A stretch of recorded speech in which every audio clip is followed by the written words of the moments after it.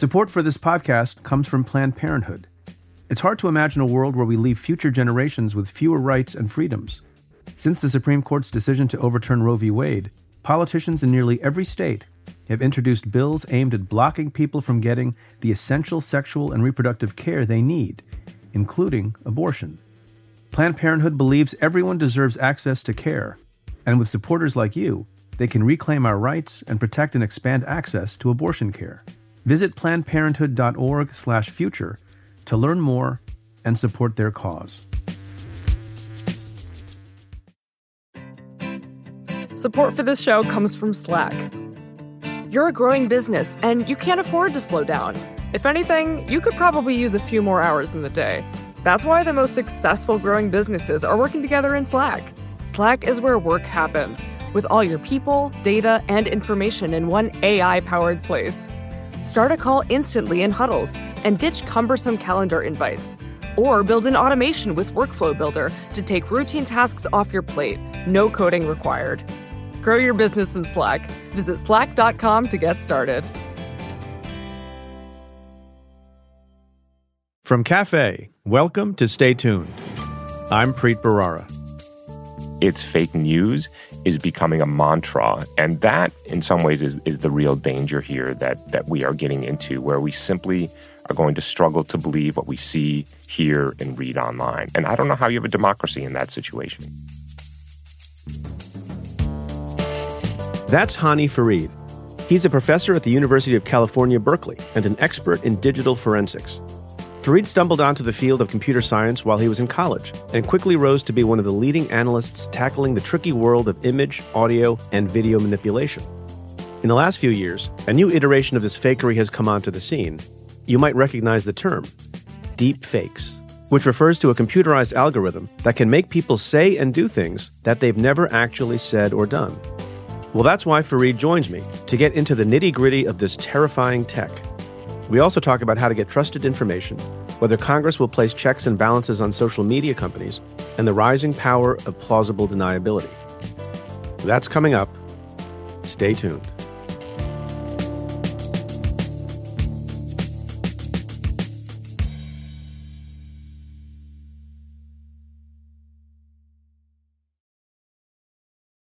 Hi, Preet. This is Robin Friedman from the Chicago area. There's been speculation that the government chose not to continue the prosecution of Andrew McCabe because a grand jury declined to indict him. Doesn't it seem likely in this day and age that if a grand jury had been convened, the fact of its existence would have leaked in a more definitive way? What are the legal restrictions on a grand juror, both during the pendency of any proceeding and after its conclusion, to disclose the fact that they sat on a grand jury, the identity of the accused, and the decision reached by the grand jury? Thanks. My week isn't complete until I've listened to your show. Bye-bye.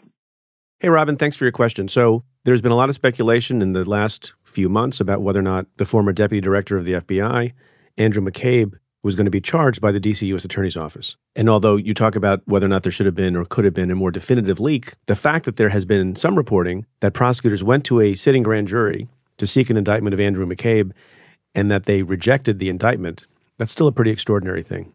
There are very strict grand jury secrecy rules. They are governed by something that's called Rule 6E that you might have heard of from time to time because it gets litigated a bit. And grand jurors are absolutely barred from talking about the proceedings that take place. They can't talk about the testimony they heard. They can't talk about the ways in which they voted. I don't know that anything prevents them from disclosing the fact that they were on a grand jury. In fact, you have to be able to do that because if you don't show up for work for 6 months, people are going to get suspicious. What happened to Robin from Chicago? So the fact of serving on a grand jury, fine. Everything that goes on in the grand jury, not fine. That also applies to assistant U.S. attorneys and law enforcement agents who go into the grand jury. The one party that it does not apply to are witnesses who appear in the grand jury. They can go in the grand jury and talk about what they said in the grand jury. And that's why you sometimes get leaks of information about what did or did not happen. And maybe that's one of the reasons we know about it here. But it's still an extraordinary thing, A, for it to leak out that an indictment may have been presented, B, that it was rejected, and C, the fact of a rejection in and of itself, as we've discussed before, is a very, very unusual thing. And probably is the reason not to pursue a second shot at Andrew McCabe. Hi, Preet. This is Peter from Natick, Massachusetts. Could you please explain the decision by the D.C. Court of Appeals that it does not have jurisdiction over the McGahn subpoena from the House of Representatives, and how is that possibly consistent with things like the decision in U.S. v. Nixon and everything having to do with congressional oversight? Thanks very much. Been a listener since your very first podcast and intend to continue to be. Thanks very much. Bye. Peter, thanks for your question. Lots of people have been talking about this decision from the D.C. Court of Appeals that basically says the court is going to sidestep the question of whether or not Don McGahn, former White House counsel, can be compelled to testify based on an inquiry undertaken by the House of Representatives. And Milgram and I actually talk about this at some length on the Cafe Insider podcast and go into the details of the opinion, but let me give a shortened version here. It was a 2-1 decision, so there's a very striking and strident dissent from the case by Judge Judith Rogers. But the majority opinion basically says, look, when there is a dispute of a significant nature between the other 2 branches of government, the executive and the legislature, and it doesn't involve harm outside of those 2 branches of government, that's something for them to resolve on their own. And Congress has various authorities like spending power and other public pressure mechanisms and tactics that they can apply to get the testimony that they want. And so we're not going to decide the question and let the status quo stand under a doctrine that is commonly known as the political question doctrine. It's politics. It's not for the courts. It's not for us to play mommy and decide between the 2 parties. So we are going to stay out of it. That, of course, has some logic. But historically, there is a period of negotiation and compromise between the legislative branch, the Congress, and the executive branch when they're seeking information in connection with oversight responsibilities. And I was involved in that from time to time during my 4.5 years in the Senate.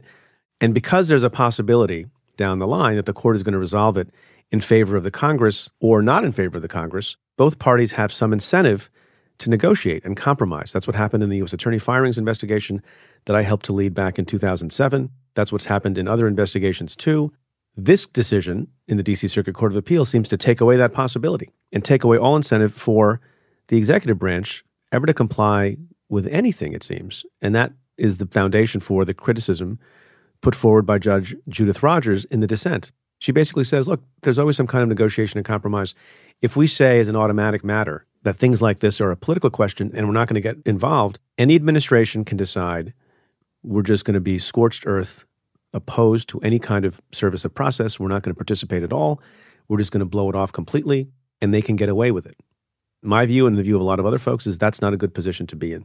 The likelihood is it will not end with the D.C. Circuit Court of Appeals. It will go to the Supreme Court.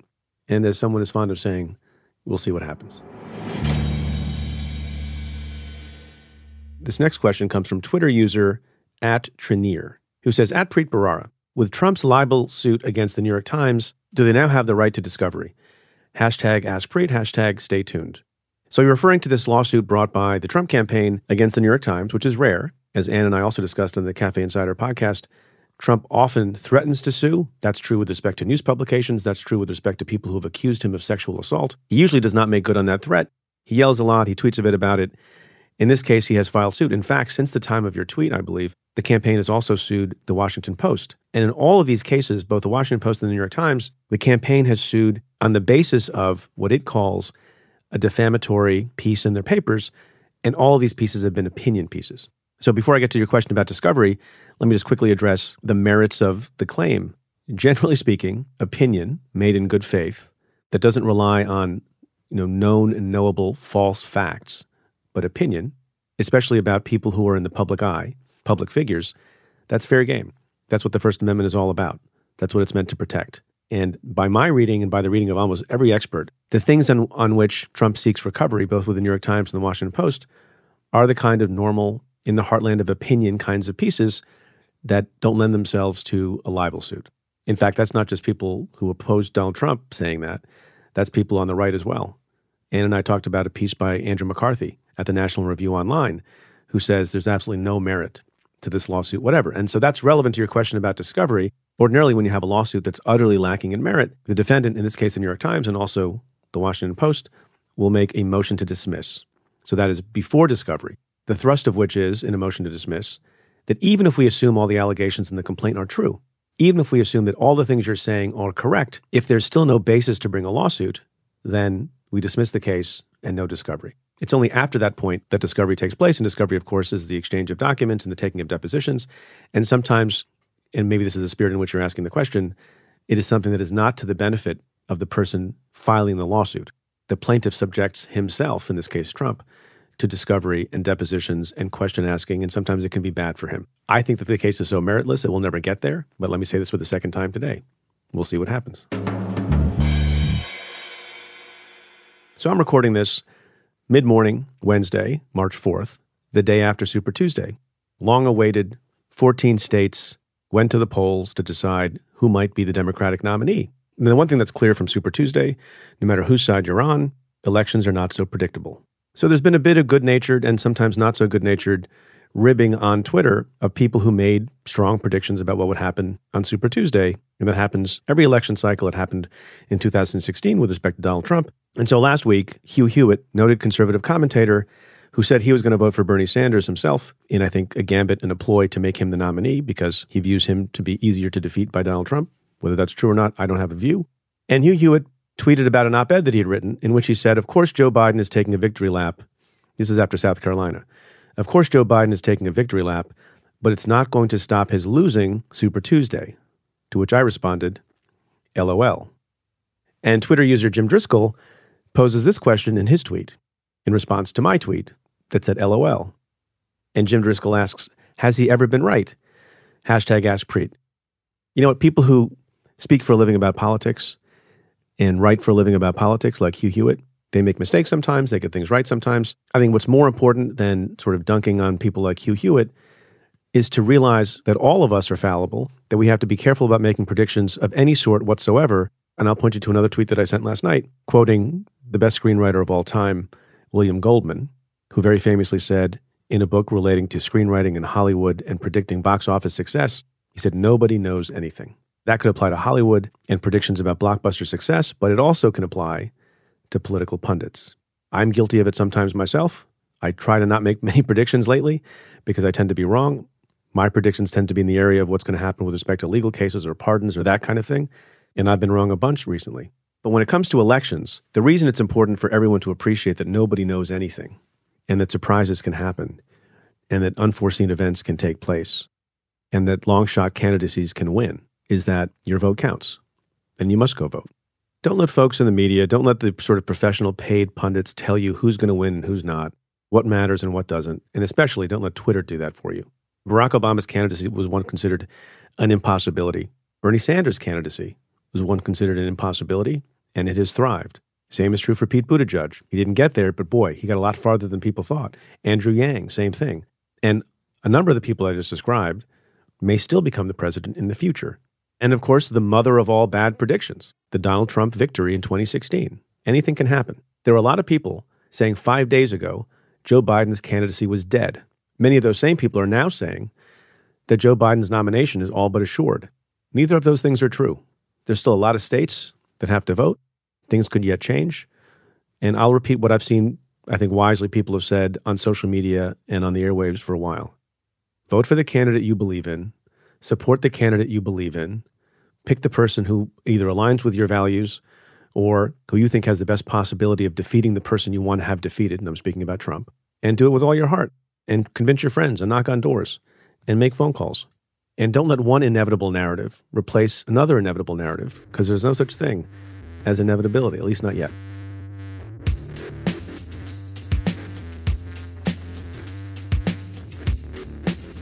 My guest this week is Hany Farid. He's a professor and digital forensics expert working to develop the suite of tools that will help us detect deep fakes and other visual and auditory manipulations. As a heads up to our younger listeners at home, some of our discussion references explicit content, as Farid's also been at the forefront of the fight to get non-consensual pornography and child pornography off the internet.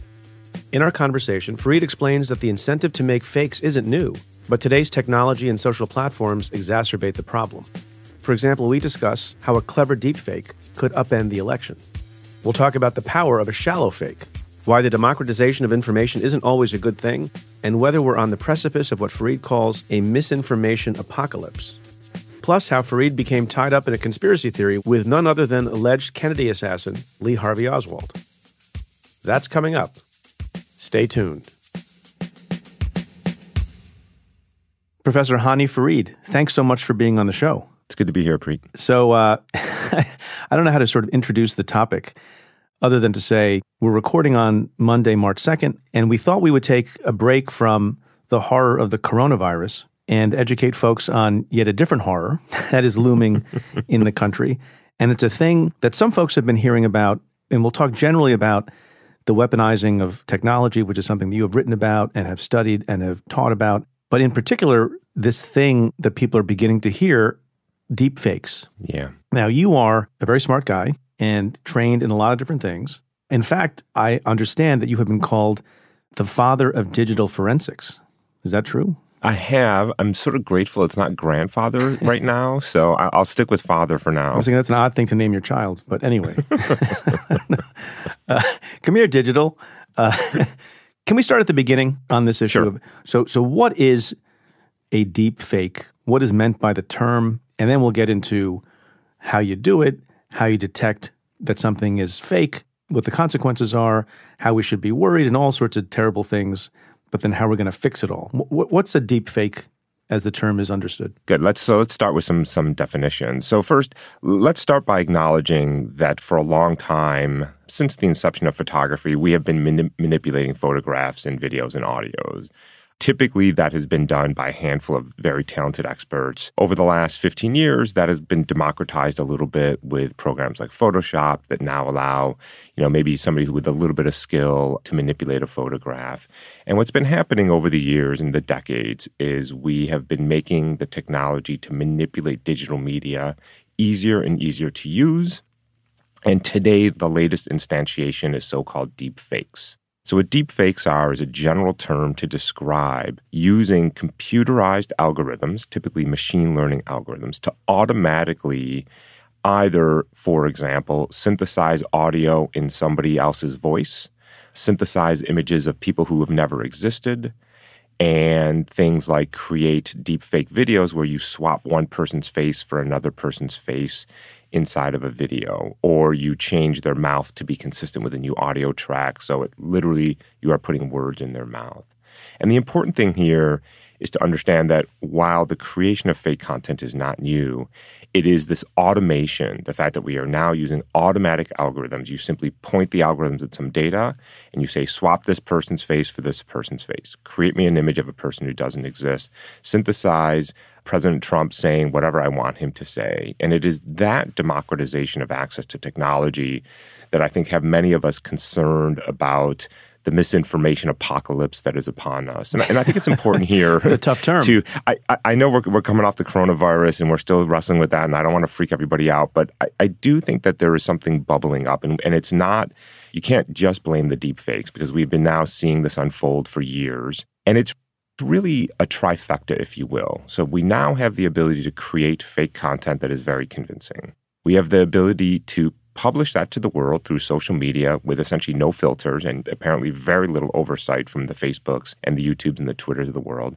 And the third part of that is that we have a willing consumer, that we have become so partisan both here in the U.S. and around the world that we are simply willing to believe the absolute worst in the people that we don't like or we disagree with. And that's the perfect storm. Create, disseminate, consume, amplify, rinse, repeat. And I think that's what we've been seeing over the last few years, and that's sort of the landscape ahead of us right now. And it gets you use the shampoo analogy, continuing that, it gets people kind of lathered up. But what's interesting, Nice. you use the word democratization. You used that word multiple times a minute ago, and people usually think that's a good thing. And it has positive connotations, and yet you're talking about it in the context of it being something dangerous and bad.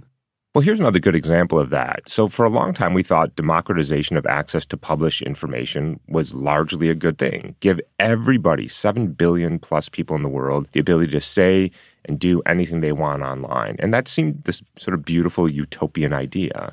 But it turns out when you do that, some pretty bad things happen because there's some bad people out there. And when we don't put checks and balances on the digital world the way we do in the offline world, well, some bad things happen. And the same is true of technologies. For a long time in computer science and technology, the thinking was develop technology and give it to the world and let's see what happens. But let me point out that if a biologist, speaking of the coronavirus, figured out how to create a deadly virus from ingredients in their kitchen, nobody would think it's a good idea for them to put that recipe online and then ask, well, let's see what happens next. But that's sort of what we do with technology on a routine basis. And for a long time, it's been okay. But I think now, 20 years into the modern internet that we know, we have to start thinking a little bit more carefully about how technology is being weaponized. So as you point out, the manipulation of images and moving images, videos, has been around for a long time. And in fact, it's a staple of Hollywood, right?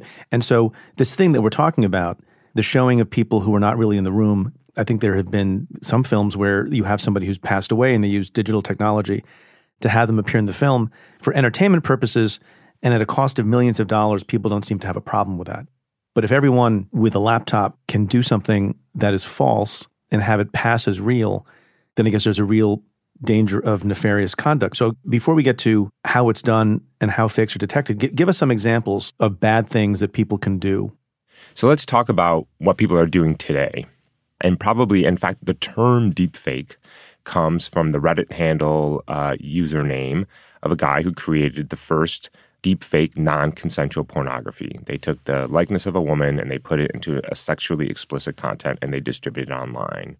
The vast majority today of deepfake content is in that realm of non-consensual pornography, and it is yet the latest incarnation of how technology is being weaponized against women. And I think it's pretty awful, and many states around the country and at the federal level are looking to figure out how they can regulate this space, because it is, I think many people, and I agree with this, is yet another assault on women, particularly online, and it's threatening and it's awful. To understand what that is, you're saying they're not creating a video whole cloth. They're taking an existing video and they're superimposing some celebrity's face on it. And not just a celebrity, journalists, people who have participated in the Me Too movement, people who just attract unwanted attention. It can be anybody, because what's so interesting about this technology is it's not just you are vulnerable if you are the Scarlett Johanssons of the world, but if you have your likeness on the internet, which we all do, you now are exposed and have a vulnerability, and we are seeing that type of weaponization against women. What's another example? So that's one particularly problematic and troubling issue that we're seeing. Here's another where we now start to get into some interesting landscape. So imagine I create a video of Mark Zuckerberg, of Jeff Bezos, saying our profits are down 10%, and I leak that on Twitter or YouTube, and that goes viral in, 10 seconds? How much can I manipulate the stock market? How many billions of dollars can I move the stock market before anybody figures out that it's real? And while that has not been done yet, we have the ability to create those types of videos. We have seen smaller scale versions of these videos being used for fraud. But in terms of our economic security, I think there are real concerns about how information makes its way on the internet and how it can move markets to the tunes of billions of dollars. And I assume you can also affect politics in this way too. There's a concern about, certainly future elections, but maybe even this one too. Sure. So here's the nightmare situation for our democracies, which is that 48 hours before election night, somebody creates a video of a candidate and releases it online. And before anybody figures it out, we've moved hundreds of thousands of votes. And if you don't think that matters, I will remind you that in 2016, the difference between President Trump and Hillary Clinton was 80,000 votes in 3 states. So when the margins are thin, you can move people very quickly. And by the way, I'll remind people too that Mark Zuckerberg has said, we have no problem with the campaigns lying, outright lies, as long as you pay us, and then we will allow you to micro-target those lies. So imagine it's not the Russian hackers. Imagine it's the campaign themselves that create fraudulent videos. Perfectly legal. Mark Zuckerberg has no problem with it, and we are now going to micro-target Ohio and Florida and Pennsylvania and Michigan, and we are going to change an election. Okay, so these things are not widespread yet. We keep hearing the threat is on the horizon. So what is possible today?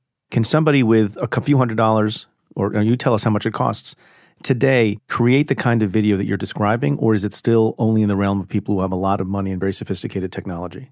So 2 things. One is misinformation is clearly here today, whether it's in the form of deep fakes or not, it is here. We have been seeing it for years, both here in the US, in Europe, and around the world. And so now the question is, when do we get to the next stage where we start seeing full-blown synthetic images and videos? So what we have been seeing is the use of deepfake images to create fraudulent accounts on LinkedIn, on Twitter, on Facebook to promote fake news and mis and disinformation. So we've started to see this low-level fraud happening.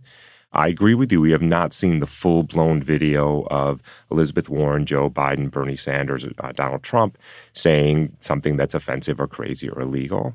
I think most of us think that is maybe not. If it's not 2020, it's going to come down the line. But is that because people are abstaining, or is that because it's still too difficult to do? Could you actually create a video of Joe Biden saying something that would be offensive to a large segment of the population? We can, and we have. Not something offensive, but we have create video in my lab of politicians saying things that they've never said. Now, so to your question, where are we? So the core code that we use to create these deepfakes, anybody can download from the internet. You go to GitHub, there's a GitHub repository. Well, don't tell people. I'm not going to tell you where to find. Well, you know what? It's too late. Okay, guys, don't try this at home. You can download the code. I will say that if you try to run it right out of the can, you'll get some interesting results, but they won't be great, and they're not going to fool anybody.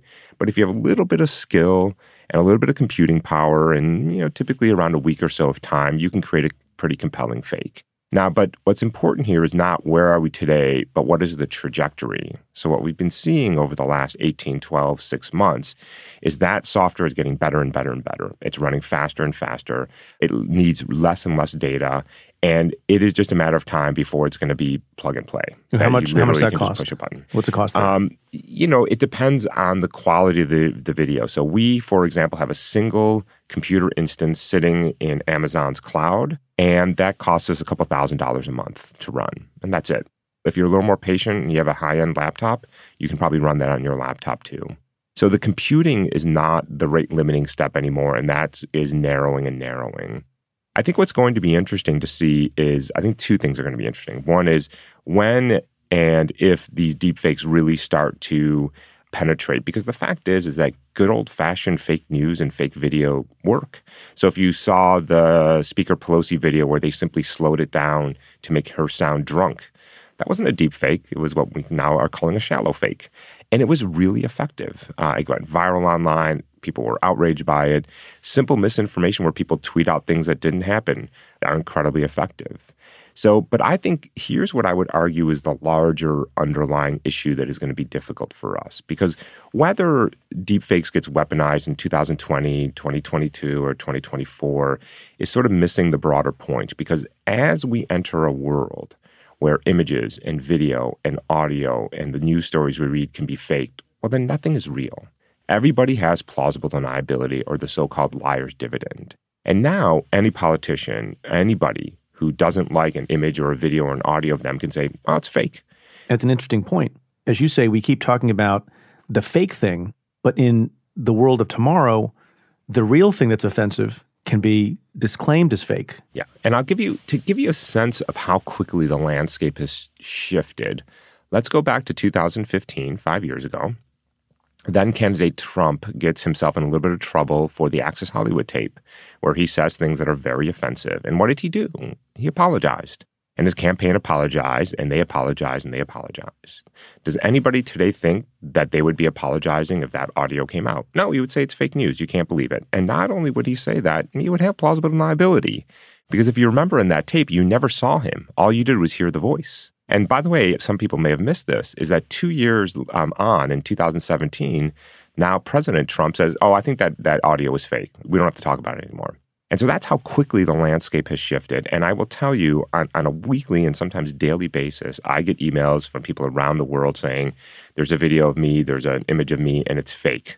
And whether that's a court of law, whether that's just simply embarrassing, whether it's a politician in trouble, that it's fake news is becoming a mantra. And that, in some ways, is the real danger here that we are getting into, where we simply are going to struggle to believe what we see, hear, and read online. And I don't know how you have a democracy in that situation. You mentioned the trifecta. It's interesting. The fact that you can make fake stuff, you can publish it to the world, and there's a willing consumer. Would you add to that, or do you think it's just sort of an umbrella concern that we are more susceptible these days to conspiracy theory and to fake stuff than we ever have been before, or have we always been this way? I would add that to it, and I think it's an important addition to it. And I would say it's a combination of things probably at play. And one of them that we have to take a very hard look at is the filter bubble that is social media. That the underlying business model of Facebook, of YouTube, of Twitter, of social media is to engage you on their platform. And that means that their incentives are to show you things that conform to your worldview because that's what's going to keep you clicking. And their incentive, as Mark Zuckerberg has admitted, is that sensational, outrageous, conspiratorial content engages you more. And so the algorithms that are being optimized to figure out how do we keep users on our platform for as long as possible so we can deliver ads and extract data from them are learning to keep reinforcing your previously accepted views and to give you more sensational, more conspiratorial. Now, I imagine there's other issues at play here that we are a more polarized society, but we can't ignore what is this filter bubble of social media where now the majority of Americans and outside of the U.S., the majority of people get the majority of their news. And that's a very troubling landscape. Yeah, I think it sounds like it's a little bit of a subset of point 3 in the trifecta. We have a willing consumer base because, people are prepared to believe almost anything. So, for example, going back to prior elections, if you had a belief because you didn't like President Obama that he had certain views or he talked a certain way, with his confidants, or that he was from Kenya, they're going to be willing to believe manipulated images that show those things. That's right. That's exactly right. And part of that is we are more polarized, but part of that is that imagine that you get the majority of your news on Facebook and every news article keeps conforming to that narrative, right? And the micro-targeted ads by the people who didn't like President Obama conform to that narrative. Well, it's hard to escape from that filter bubble or that rabbit hole, as it's called. And that also is, there's two issues here with the social media platforms that not only do they allow this stuff on the platform, but they're pushing it down your throat. They are not just neutral platforms. 70% of content on YouTube that is viewed is promoted by YouTube. They are telling you what to watch next. 100% of material on Facebook is Facebook algorithmically telling you what to look at on your news feed. So these are, some of the most powerful editorial pages in the world because they are doing this at the global scale, not just at the U.S. scale. You mentioned a minute ago the Access Hollywood tape and the idea that real things are going to be accused of being fake, and that's not a new thing. There's an interesting story in your background that I was reading about over the weekend where there's a famous photograph, I think, of Lee Harvey Oswald, who is alleged to be the person who shot President Kennedy. And he's standing with a weapon that he claimed back then was fake, and you had some involvement in proving that it was real. Explain that. Yeah. First of all, this is a great story. So that's why I'm asking you about it. Yeah. This is actually really one of my favorite analyses that we've done for a couple of reasons. So one is that you were absolutely right. Lee Harvey Oswald, when shown that picture of him holding the rifle that was the same type of rifle that was used to kill President Kennedy, he said it's fake. Which is really amazing if you think about pre-Photoshop to be able to say 1963. that. 1963. Now, since 1963, I'm sure most people know, there have been any number of conspiracies and theories about what actually happened in the assassination of President Kennedy, up to including, aliens and time travelers and the Cubans and the Russians and the FBI and the CIA. And there's a long laundry list of conspiracies. And one of the things that those conspiracy theorists point to is purported inconsistencies in the so-called backyard photo of Lee Harvey Oswald. And for years, I was getting email from people telling me, you have to look at this image. You have to look at this image. You're gonna blow the lid off of this thing. And one summer, a few years back, I got a particularly interesting email that was very coherent. They pointed to things in the image that I honestly couldn't understand. The shadows and the lighting did look odd to me. And I thought, well, this might be interesting. I set off for a few months to analyze the photo and did a very careful 3-dimensional reconstruction of the scene to understand the lighting and the shadows and the size of the gun and Oswald's stability. And we did a full-blown 3D analysis, and we found that the image is completely consistent with the expected physics of lighting and gravity, and everything sort of just came together very nicely. And we published this work, and I was very excited because I thought, guys, I've got some good news for you. You can move on from now. Right.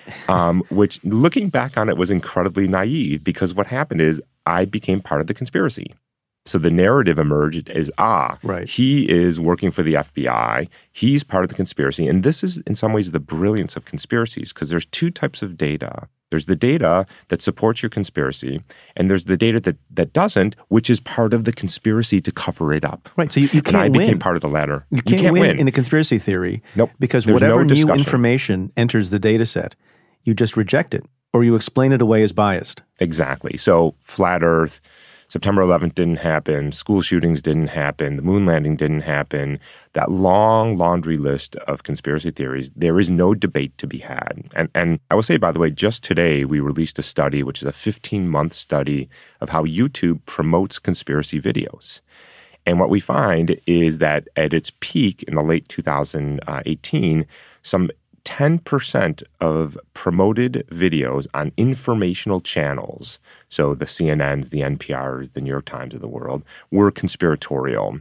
And that number has gone down and has now been fluctuating between 3 and 5%. And it's been a really interesting study to see how YouTube has finally started to respond to this, but I would still argue somewhat anemically because we are still seeing, again, not just neutral hosting. They are telling you to watch these videos. And that is a very dangerous landscape when those videos say things like, drink bleach and you won't get the coronavirus. Right. So these are not, this is a little crazy. That doesn't require any skill either. Exactly. And not only is YouTube allowing it on the platform, they're telling people to watch this. And so these, it's easy to sort of make fun of these conspiracies. And the fact is that some of them are incredibly dangerous. The Pizzagate conspiracy, where the guy showed up at a pizza joint in D.C. because he was convinced that Hillary Clinton was running a child pornography ring. He showed up with an AR-15 and fired shots. So what happens online doesn't stay online. It bleeds over into the real world. And that's incredibly dangerous. It seems to me, and maybe tell me if this is too outlandish, that you're taking a conventional weapon that's existed for a long time in the same way firearms have existed, that are very dangerous and then can do damage to an adversary or an opponent. And now you throw in very, very realistic video and sound, and you've now created something that was conventional and maybe made it more of nuclear power.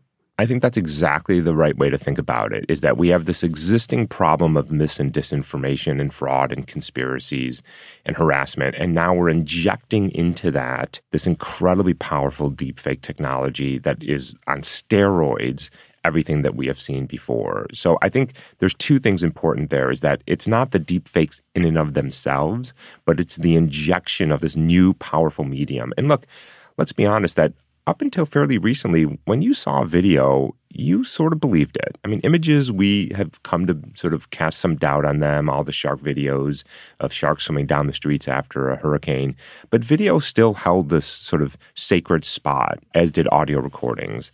And that is starting to go away. And so what's left now? Okay, so what I read, what I see, what I hear. There's nothing left. There's nothing left, right? So I have to physically be there in order to confirm. Right. We have to touch it, right? Okay, well, that's a dangerous landscape. And so, now, what's the answer to this? Well, I think, part of the answer is the social media companies have to start getting more serious about how their platforms and services are being weaponized. And they have been too slow to do that. And then I think we as the consumer have to start thinking about how do we get trusted information? And, honestly, what that means is get off of Twitter and get off of Facebook and get off of YouTube and return to our trusted sources. Like podcasts. Return to, like podcasts, exactly. How does the listener know right now that this is you and me talking? Good. So they don't, obviously. At the end of the day, look, this whole thing can be synthesized. It would save me a lot of work. It would, but there's a difference between the incentives of you and the incentives of somebody on YouTube who's trying to drive advertising dollars, right? Your credibility matters down the line. Maybe you can get away with it once, maybe twice, but your credibility as a journalist and as a serious thinker and as somebody who does podcasts is that your audience has to trust you. And that's important. And that's true of most mainstream outlets.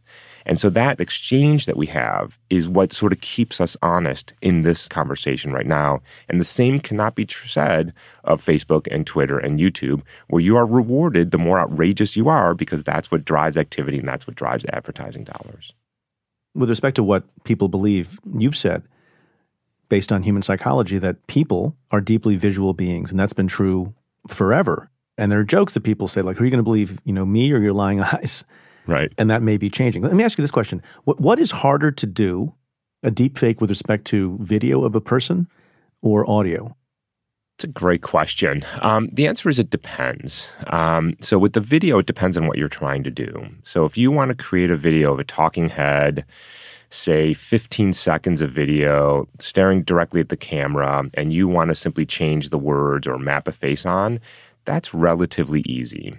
And you can do that, and that technology is more or less open source, and you can download that and run it. What if I want to do something? I'll give you the example. What if you want to show someone you don't like killing another person, stabbing someone to death?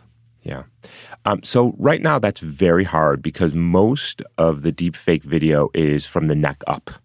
We are manipulating what somebody is saying and their facial expressions. So think talking heads on television, politicians. Now, to do this, you could certainly do the following. You could fully reenact the scene that you want to put somebody into. So get a bunch of actors, studio, film that whole scene, and then do a so-called face swap deep fake. But now you're getting into a very, very high threshold, right? But the movies do it all the time. There are people... The movies do it all the time, but with budgets of millions of dollars, right? Millions and millions of dollars. But for the ordinary person, if you want to frame someone for a homicide... with video proof, that's really hard. Yeah, that's really hard. Now, on the other hand, and this is why we worry more about the political realm, is if I want to put 10 seconds of audio into a candidate or a president's mouth, that's relatively easy to do, or a CEO's mouth. And the only exception to what I'm saying is in the non-consensual porn, that's pretty common because all of that material already exists. You simply download sexually explicit material and you map a woman's face into it. And there's also a different goal there. The goal is not to convince you that a famous actress or somebody that you don't like is actually in there. It's really more of a bullying and a terrorizing. Whereas if you're trying to create digital evidence to put somebody in jail, that's a different threshold. And that we're not there yet, but... Look, but it seems the easier thing to do, based on what you're saying, going back to my framing for a homicide example, is you might be able to get someone to look like they've confessed to the crime. Yes, that's more likely to happen, right? Somebody saying, oh, I can't believe I did that. 5 seconds of video, done. Yeah, and somebody says, right, so somebody says that I came across this person who's my friend or my adversary or whatever, and takes an iPhone video, and it looks like that person has confessed, and you give that to the police. That's a much more realistic concern. That's exactly right. It's absolutely realistic today. Now imagine we go into the court knowing what we know. I'm going to come back to the plausible deniability question.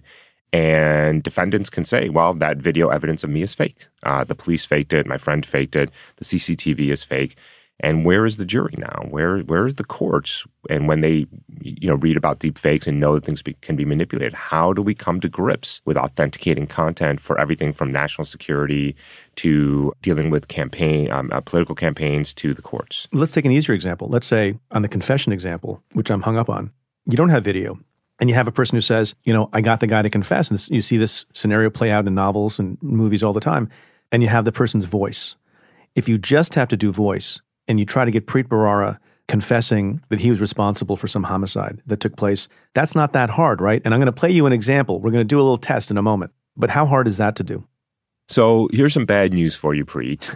You, as somebody who has recorded a lot of podcasts, have a lot of exposure. Because I've said a lot of words. You've said a lot of words. So I can download all those podcasts and I could train a deep neural network to synthesize speech in your voice. It's so-called text-to-speech. So I have it listen to hours and hours and hours of you, and then I type out the computer, and it will synthesize audio in your voice. So it's just to be clear, it is not doing what I sometimes see Jimmy Fallon do, taking words that I've actually said and editing them together. You're talking about a pure synthesis. Full synthesis from the ground up. It's not take this word from this podcast and this word and then splice them together, because that never sounds that good, by the way. Although one of your other vulnerabilities is that all your podcasts are recorded at very high quality, studio setting, no background noise. And so, but this is full-on synthesis. I don't need you to have said exactly that word, because what it learns is so-called phonemes, right? The building blocks of the words. And then I can get you to say those words entirely at my discretion. Can we try this experiment? Sure. There's a guy named Joe Rogan. I think he does some kind of podcast or something. I don't know. Sure, I've heard of him. And we have two clips. And it is my understanding that one clip is taken actually from Joe Rogan, from the podcast, I believe.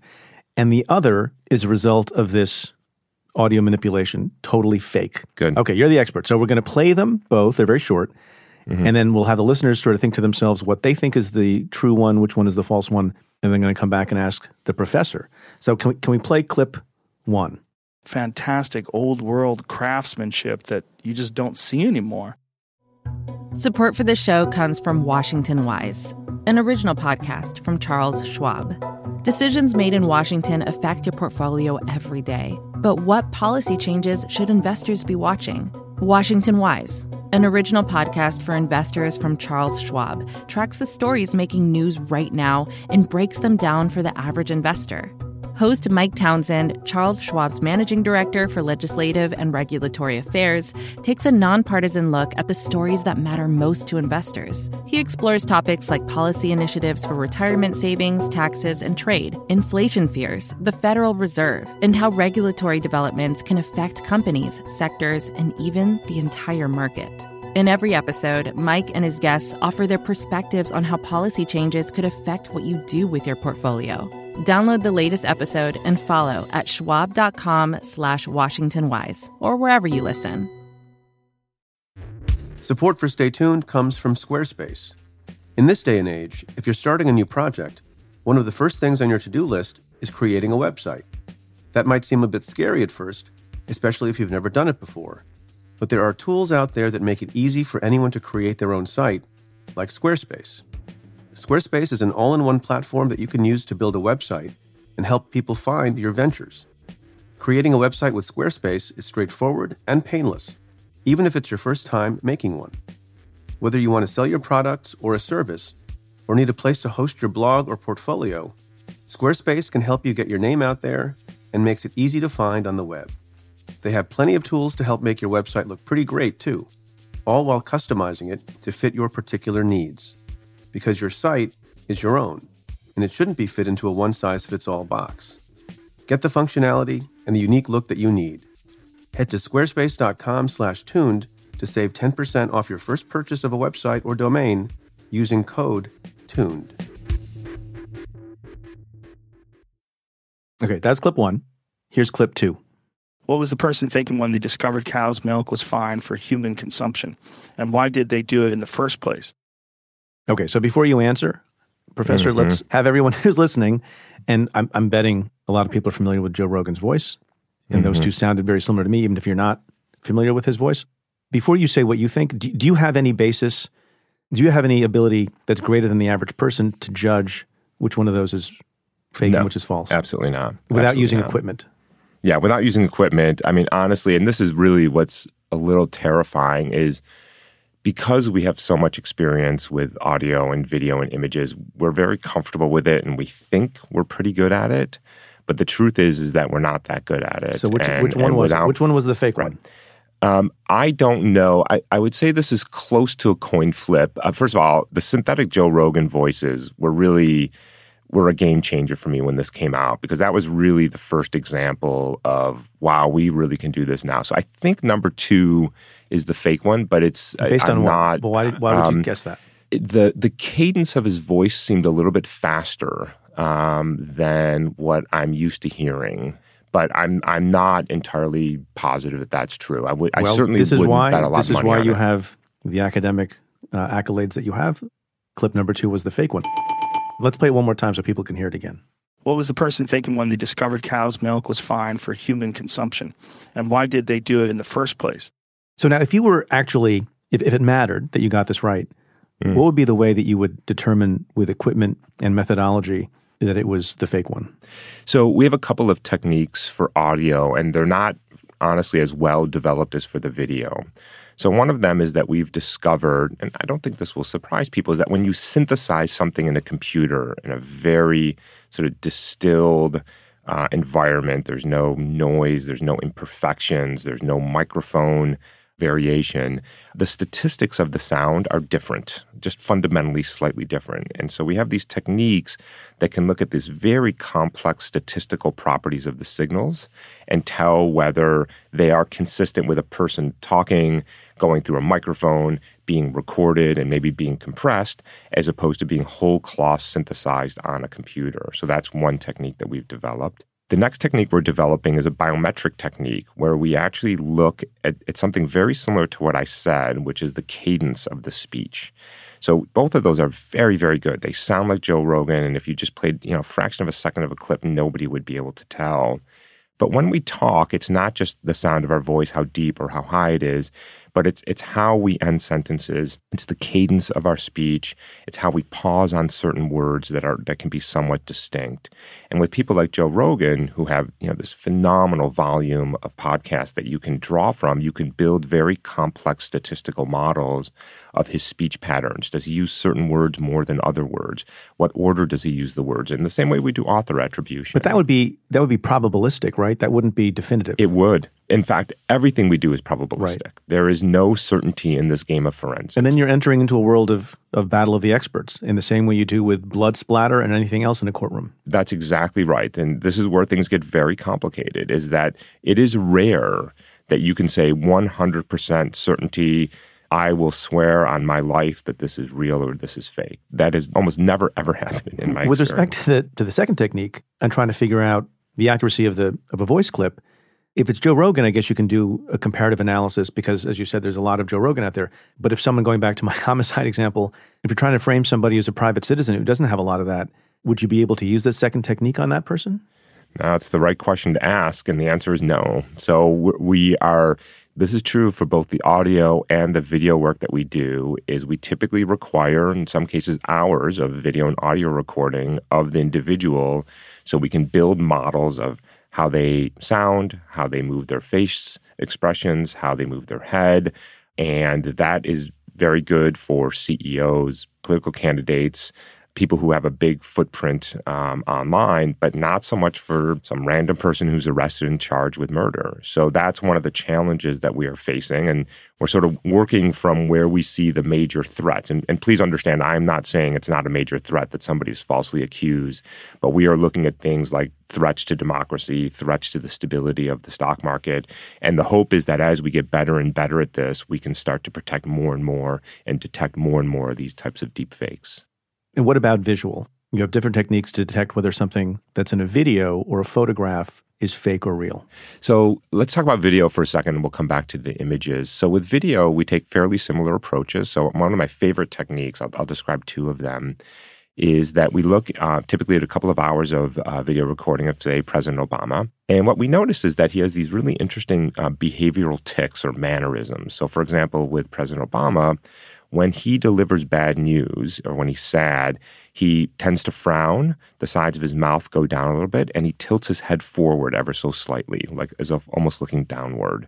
When he started almost every single one of his weekly addresses that he would record, he would say, "Hi, everybody," and he would tilt his head up and to the right.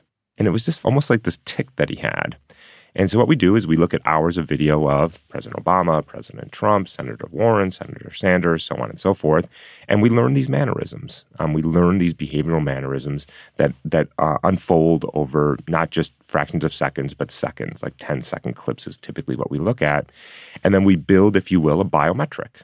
And then when videos come in, because if you think about the nature of a deep, like what we call a face swap deep fake, where you've replaced one person's face with another, fundamentally, the person you're looking at is not who it purports to be. And so the way they move, their facial expressions, their head movements are simply inconsistent, as good as impersonators they are, with the person that they are trying to imitate. And so that's one of the techniques we have. And the other one that I'll mention very briefly is there's another type of deepfake called a lip sync deepfake, where you just take the person talking and you're now going to synthesize a new audio recording from them, for example, using the technology that we just heard with the Joe Rogan. And then I'm going to synthesize their mouth to be consistent with that audio recording, right? So literally putting words into their mouths. And one of the things that we've noticed is that the shape of the mouth, although it looks really good when you watch the video at 30 frames a second, is not exactly physically correct. And my favorite example of this, and your listeners can do this, try to say a word that starts with M, B, or P, so mother, brother, parent. So when I'm doing it, and if you want to look in the mirror, you'll notice that your mouth has to completely close. So on mother, my lips have to close. And if they don't, I can't quite form that phoneme, mother. Unless you're a ventriloquist. Unless you're a ventriloquist. We can talk about how they ventriloquists do are a that. huge threat to me. Okay, fine. I can deal with that. All right, I'm sorry. I'll be quiet now. Good. No. I was thinking the same thing, by the way, Preet, so it's fine.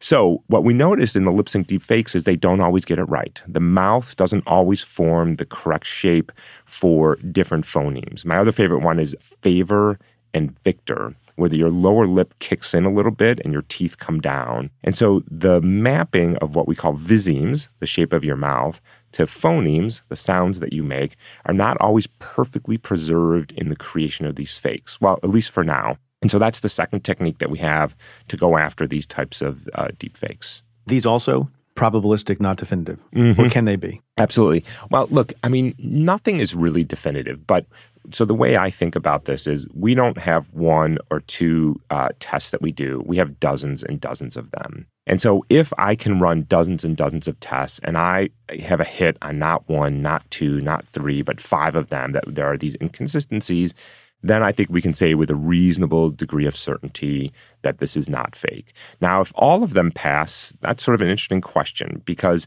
when you find these inconsistencies, you can usually say something reasonably definitively. But when you don't find inconsistencies, you're left with one of 2 options. It's real, or it is a fake made by somebody who's smarter than me.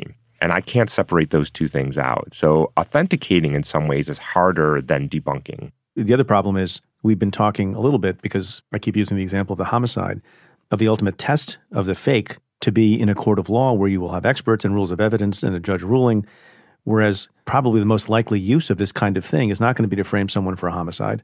It's going to be in general political discourse or to destroy people's reputations, about which there's never going to be an adjudication. And all that matters, right. And all that matters is, do people in the public want to believe the thing that they saw or they heard? Yeah. And who the hell is Professor, Hany Farid to say otherwise? That's right. And even, listening to what you're saying now, it's very complicated. It all just becomes a bunch of jargon, and people saw with their own eyes and heard with their own ears these things. And so there's not going to be a final disposition of the issue in a lot of contexts, right? I think you're absolutely right, is that at the end of the day, adjudicating these things in the court of public opinion is incredibly difficult. And who am I? I'm the guy who's part of the conspiracy to, kill President Kennedy. So who are you going to believe, right? So it's, these things are very complicated, and it's particularly complicated and messy when we come into this with our preconceived notions. So I'll give you an example of this. When the fake Speaker Nancy Pelosi made the rounds of her purportedly drunk, and the video was just slowed down, this was an easy case because we can go back to C-SPAN and we can look at the original video and you could see it was slowed down. There was no debate. This was 100% case. Okay, so I just came off saying we almost never say this. This was incredibly easy because the original video was there. Game over. No more conversation. 4 news cycles. Over 4 days, we were debating this in the media. I still get hate mail from people saying, you have no idea what you're talking about. And I'm like, dude. Why are you covering up for drunk Nancy Pelosi? Why am I having this conversation still? This could happen to me. Somebody tweeted last week that they were listening to my podcast on 0.5 speed, and they paid me the compliment of saying I sounded like a very coherent drunk. And then I listened to it myself at 0.5, and I don't know if you want to try this at home, folks. I don't know how coherent I sound, but I definitely sound dead drunk. You can put that out. No, this was the brilliance of slowing down that video and how effective it was at making her sound drunk. It was really well done. Photos. Let's do photos quickly. Yeah, good. You have a couple of techniques that I was reading about and I find fascinating to figure out whether or not a manipulated image of, say, 2 people together, because that's something that there might be some incentive for people to show that person A and person B knew each other and were involved with each other. What are some techniques you use there to determine fakery? So that is probably one of the most common type of manipulation where you want to damage somebody's reputation. And people did this to President Obama, for 8 years, putting him next to other people because they wanted to say that he was involved in some nefarious things. Some of my favorite techniques for that have to do with lighting and shadows. If you imagine 2 people being photographed in different rooms, or one outdoors and one indoors, then the light that illuminates them is going to be different. And we have these really nice techniques that can estimate what the surrounding lighting environment was like for different people in an image, and then determine if those are consistent or not with a single scene. My other favorite example of that, and this doesn't work in all cases, but when it does, it's very nice, is that if you are being photographed and there is a light in front of you, there will be a reflection of that light in your eye. It's called a speculary, those little white dots. So you'll really see this very common when you're taking a flash photograph. There's a white dot in your eye. And the location and the shape and the color of those tell you something about the surrounding lighting. And if those are inconsistent with 2 people standing right next to each other, well, then you have a little bit of a problem. And that's actually pretty, I don't want to use the word definitive again, but that's pretty good. It's pretty good. I'll give you a couple of examples where you have to be very careful, is that if two people standing next to each other have very complex staged lighting, where you've had this very narrow lighting focusing on two people in very specific ways, it could look like an inconsistency. But again, when we do this, we don't look at one or two or three things. We find lots of inconsistencies, and they together will combine to be able to say something reasonably definitive. Right. Okay, so let's talk about how we solve all this. You have noted, as have others, there's very little regulation here. Laws don't keep up with technology. It's something that I often say when we're talking about the cyber threat or AI and other things. And I mean no disparagement to any particular member of Congress, but they're not so tech savvy. Some of them are, but most of them aren't. Some of them have never sent an email. And so I don't know how up to the task they are. Should any of the things we've been talking about in this conversation be straight up outlawed? Let's start by saying there's tension here. There's tension between First Amendment, freedom of speech, and safety, security, and protecting people. And that tension is, of course, sort of what underlies all this. There's another tension, which is that the core business model of Facebook and YouTube and Twitter is engagement, is to drive users to their service, to keep them on there for as long as humanly possible, to have them provide data, and then to deliver ads to them. That's the economic tension here. So I think in my mind, there's no doubt we have to regulate, but we have to regulate lightly and gently and thoughtfully and try to avoid unintended consequences. So let me give you a couple of thoughts. Good luck with that, exactly. Lightly. I remember working in the Senate, and we did a lot of regulating lightly and gently. Yeah, I know. I am still spectacularly naive, despite decades of evidence to the contrary. So give us an example of the Professor Farid law. So right now, what you should know is that Section 230 of the Communications Decency Act is the law of the land in the technology sector, which says that technology platforms, and that word is very important, are not liable for what their users do on their services. So if you're a Facebook of the world and somebody commits a crime and records that and puts it on Facebook, you're not responsible. If somebody tells somebody to go commit a crime, you're not responsible. If somebody posts a bomb-making video and somebody goes off and makes a bomb and kills somebody, you're not responsible. If somebody creates a non-consensual pornography to destroy a woman's reputation and posts it on Facebook, and Facebook promotes it to you, they are not responsible. This is the gift of the gods to the technology sector, and it is, in my opinion, where all the power is. Because if we had the ability in limited cases to sue the Facebooks and the YouTubes and the Googles and the Twitters of the world for really outright malfeasance, well, then we would have a very different technology landscape. And so the conversation that we are having on Capitol Hill, at the Senate, and on the House side is how do we rewrite clauses of Section 230 of the Communications Decency Act to say that this liability protection is a right, not a privilege. That if you knowingly allowed for bad behavior on your platform, for example, knowingly trafficking in young children, knowingly allowing child sexual abuse material in their service, you don't get the protection of the court. You are going to be held liable in criminal and civil court. But knowingly is where the whole game is knowingly played. Is the hard part, exactly. And what's reasonable. And so the language that is being discussed is that there's a reasonable duty of care.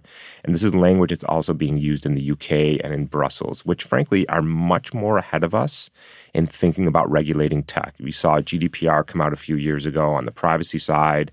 So in many ways, I think the Western Europeans are leading on this front and we are playing catch up. But I do think that it's coming. I testified before Congress a few months back on 230. There have been many, many conversations since then.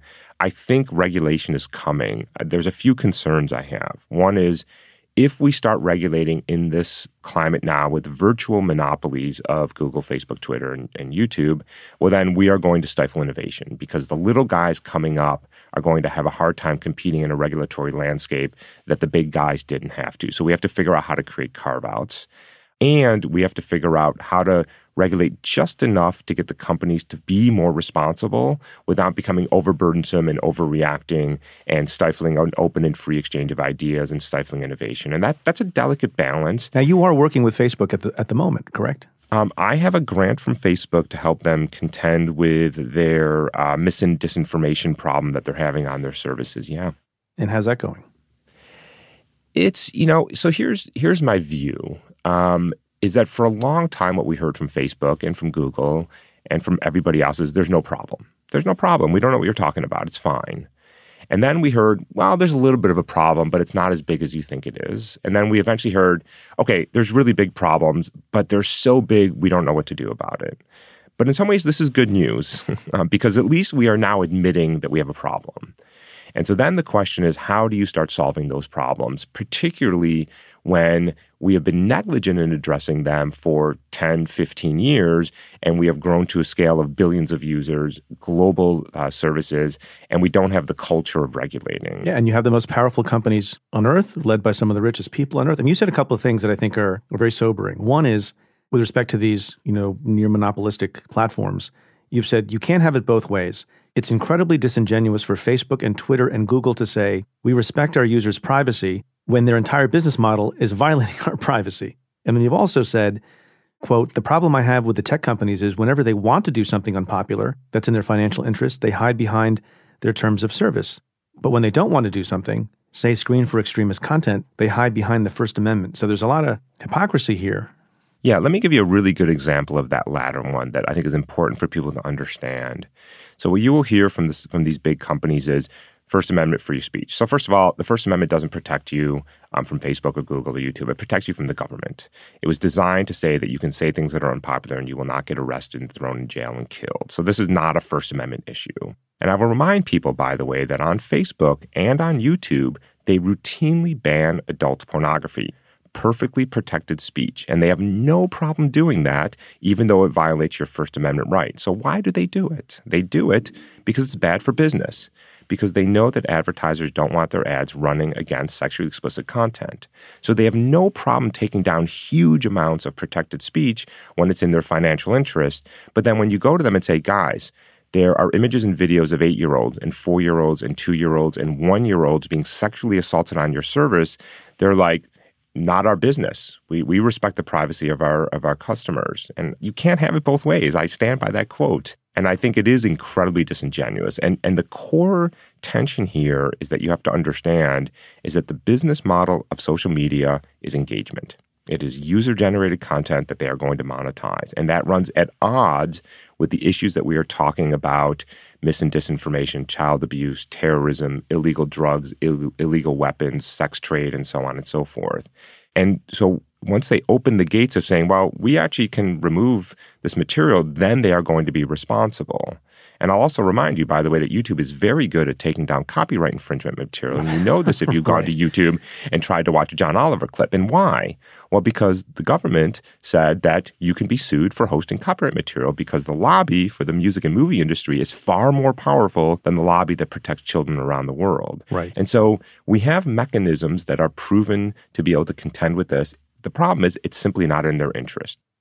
Putting aside the huge platforms, and I get that point, and that's the easiest way in some ways. That's the intersection where they're posting things and people are consuming them. But on the laptops of the people who are creating some of this fake stuff, what should be the legal repercussions for them? So, for example, I don't even know the answer to this question. Yeah, I don't either. Is putting Scarlett Johansson's face realistically upon a pornographic actress, is that unlawful? And if not, should it be? Right. So this is one of the easier ones. So let's do this one, and then we'll get into the political realm in a second. I think you can have a debate about this. I'll tell you where I come down on it. I think it should be illegal. I think the threat to the individual far outweighs any First Amendment free expression. It just outweighs it for me, but we should have the debate. But I will tell you that there are several states, including California, that have banned it. But there's a little bit of a catch there, which is that they ban it if the intent was malicious. And so there's this funny wording in the legislation that makes it's not clear to me that you can actually litigate these things because you have to show intent. And that, of course, is impossible. Let's make it an easier question. Let's make it not a celebrity. There's this issue that lots of DA's offices are grappling with, quote unquote, revenge porn. Yeah, right. And I guess that would meet the standard of maliciousness. Right, exactly. But if you take some non-public figure and use their likeness for some purpose because you have deep fake technology at your fingertips. Yeah. Generally speaking, you think there should be a serious look at making all those things illegal. I think there shouldn't. You might be able to make a case, as the law carves out for public figures, that they are different than the average citizen. And for the average citizen, we will have a different adjudication of these issues. You still want Jimmy Fallon and Stephen Colbert to do funny things at night. Absolutely. We want satire. We want right. comedy. But that's not necessarily true of of the reporter who is reporting on Me Too or something that is unpopular or somebody who simply attracts attention, unwanted attention. So I think that we should have a serious debate about it. We should look at the pros and the cons, and we should make a decision as a society. I'll tell you where I fall down is that I think it crosses a line. And I can tell you, having talked to women who have been the victims of this, it is a very real threat to them. It is life-altering and in many cases devastating material. But let's have the debate. I'm open for that. Now, in the political realm, things get much more complicated, of course, right? Because it's political speech, we want satire. We want to be able to make fun of and criticize and have satirical coverage of our politicians. But we also recognize that if you release a video 24 hours before an election, that is not satire. It is not comedy. It is intended to fool people. It is, by definition, fraudulent. That's very different. And so how do we define these things? And where the tension now is in the regulatory realm, both at the state and the federal level, at least with the people I've been talking about, is how do you define harmful content in the political realm? And that I don't have good answers to, and I don't think anybody does. And I think that's what we have to start thinking about. You've done a lot of work in this area. You have an academic and a tech background, and you also work in the real world. Why are you so fascinated by this? What drew you into this? You know, I was originally drawn into this way before I should have been, which was in 1999. So this is in the very early days of the digital revolution. And what drew me in was in the very early days seeing how digital technology was evolving and how it was getting easier and easier to manipulate digital media. And it's not that I could foresee the future, but we all knew it was coming. We all knew that the digital revolution was here. And I started thinking about is what happens when we enter a world where everything's digital, everything is malleable, and I can manipulate reality. And I was primarily interested in how this would be managed in the courts. That's the thing I really worried about, back to your example. I don't think I could have predicted that 20 years later, we would be talking about existential threats to our democracy and society. Well, here we are. And so, yeah, but here we are. And I don't think that that's an exaggeration. I think that if we can't believe what we hear and see and read online, we have a real problem with our democracy and our society and being able to interact in a civilized way. And so I continue to be very interested in the underlying science and technology, but I'm growing more and more concerned about the real implications of a world where anything can be manipulated, and that means everything can be fake or nothing is real. And where are we going to be as a society then? And I don't know the answer to that, honestly. Professor Farid, thank you so much for joining us. Really helpful and informative and also entertaining. Very good to talk to you. Thank you, sir.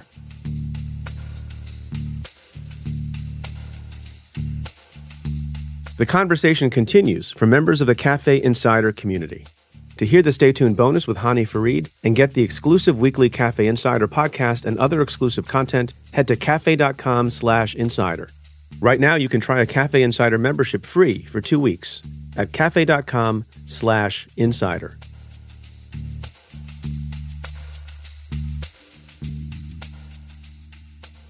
So as you know, there's so much significant news going on in the country and in the world, it's hard to keep up.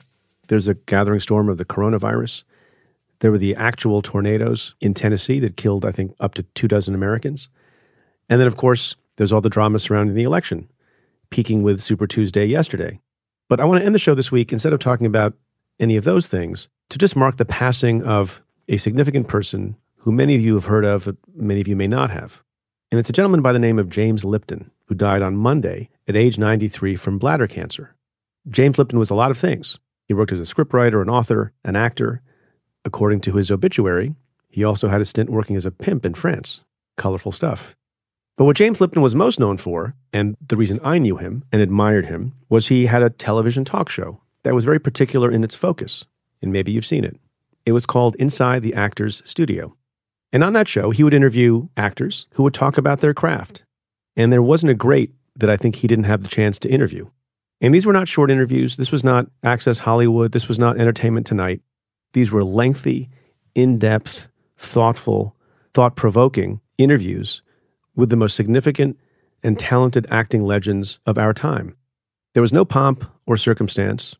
The camera setup was simple. He sat with his guests at a table and a stage with no fanfare. And they talked. I mean, it was a little bit like the modern podcast. To give you an idea of how seriously Lipton took every interview, it's reported that each interview went for 4 or 5 hours, and then it was edited down to 1 hour for television.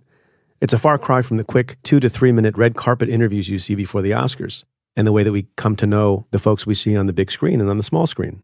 And there's something about that attention, that affection for the material, that desire to get at the craft of these people who we often read about only in the gossip pages that I think was so compelling. I used to watch the show like a religion. And so probably in some way that I don't fully appreciate and never fully thought about until reading of his passing, it probably affected how I decided to do this show. For every guest who appeared on Inside the Actor's Studio, James Lipton prepared for 2 weeks, watching all their films, including the ones they may have made in high school, and digging out obscure and unknown facts about their lives. As the New York Times wrote this week, quote, "It is in an age that often seems to disdain content, a show about ideas."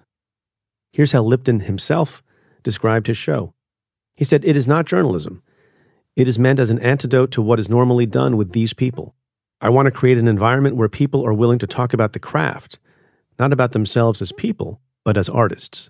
And that left, I think, a lasting impression for all of us who watched Lipton show after show after show. He got people like Dave Chappelle, Robin Williams, Ben Kingsley, Jack Lemmon, and others to open up in ways they had never done before. And a hallmark of the show that I found especially interesting, he would conclude every interview with a series of questions that he borrowed from the French talk show host Bernard Pivot. I had never heard of that guy, but every week I would hear James Lipton say, "And now for the questions from Bernard Pivot. What is your favorite curse word? What is the profession you wouldn't have wanted to practice? And if God exists, what would you like to hear him say after your death?" Don't worry, I'm not going to answer them. But there was an occasion where James Lipton appeared on Bernard Pivot's show, and he gave his answers. Question: what is your favorite curse word? Answer: Jesus Christ. Question: what is the profession you wouldn't have wanted to practice? Answer: executioner.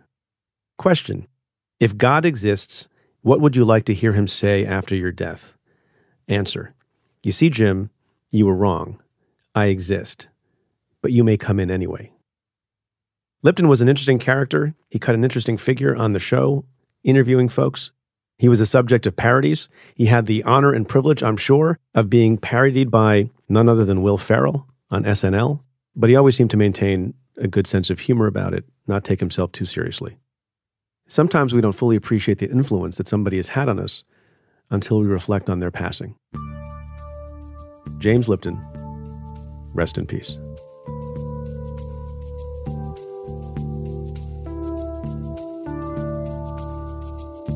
Well, that's it for this episode of Stay Tuned.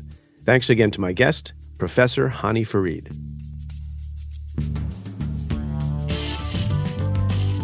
If you like what we do, rate and review the show on Apple Podcasts or wherever you listen. Every positive review helps new listeners find the show. Send me your questions about news, politics, and justice. Tweet them to me at Preet Bharara with the hashtag AskPreet. Or you can call and leave me a message at 669-247-7338. That's 669-24-PREET. Or you can send an email to staytuned@cafe.com. Stay Tuned is presented by Cafe. The executive producer is Tamara Sepper. The senior audio producer is David Tatasciore. And the Cafe team is Julia Doyle, Matthew Billy, David Kurlander, Calvin Lord, Sam Ozer-Staten, and Jeff Eisenman. Our music is by Andrew Dost. I'm Preet Bharara. Stay tuned.